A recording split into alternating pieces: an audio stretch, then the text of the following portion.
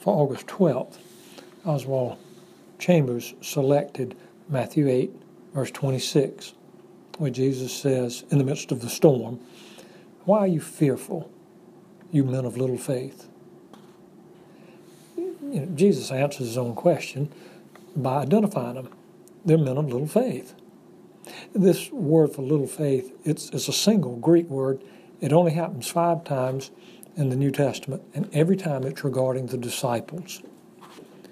What he's referencing is both the quality and the quantity of their trust. Their fear, their timidity is not a model for us. My friend, your faith is proportioned to your perception of your God. Those with little faith, they besmirch the God of glory, and they do a disservice to the church. Fear, little faith, timidity, that's a trinity of sins. Remember, Mark 9:23, all things are possible to him who believes. What do you believe?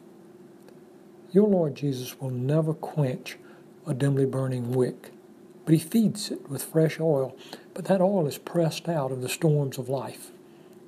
Trust does not panic in a crisis, because the presence of Christ is there, and it is sufficient to allay all fears, because Jesus is always in control.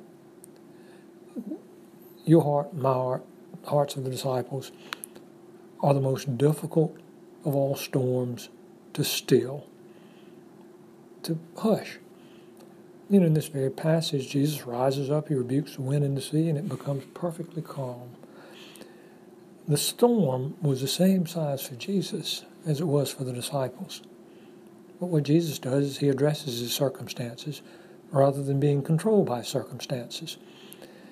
Christians are never the pawns of chance.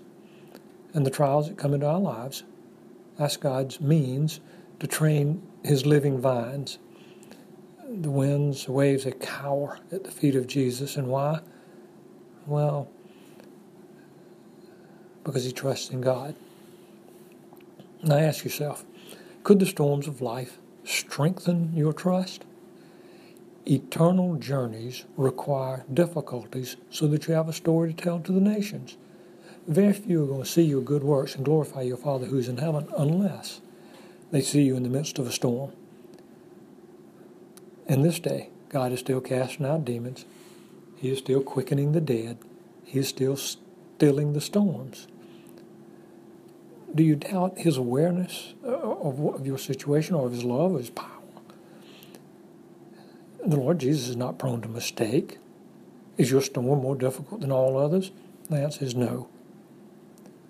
My friend, when you get to the other side of the stormy seas of life, and you shall, the Lord of the storm shall surely open the gates of pearl. Look toward the gates of pearl.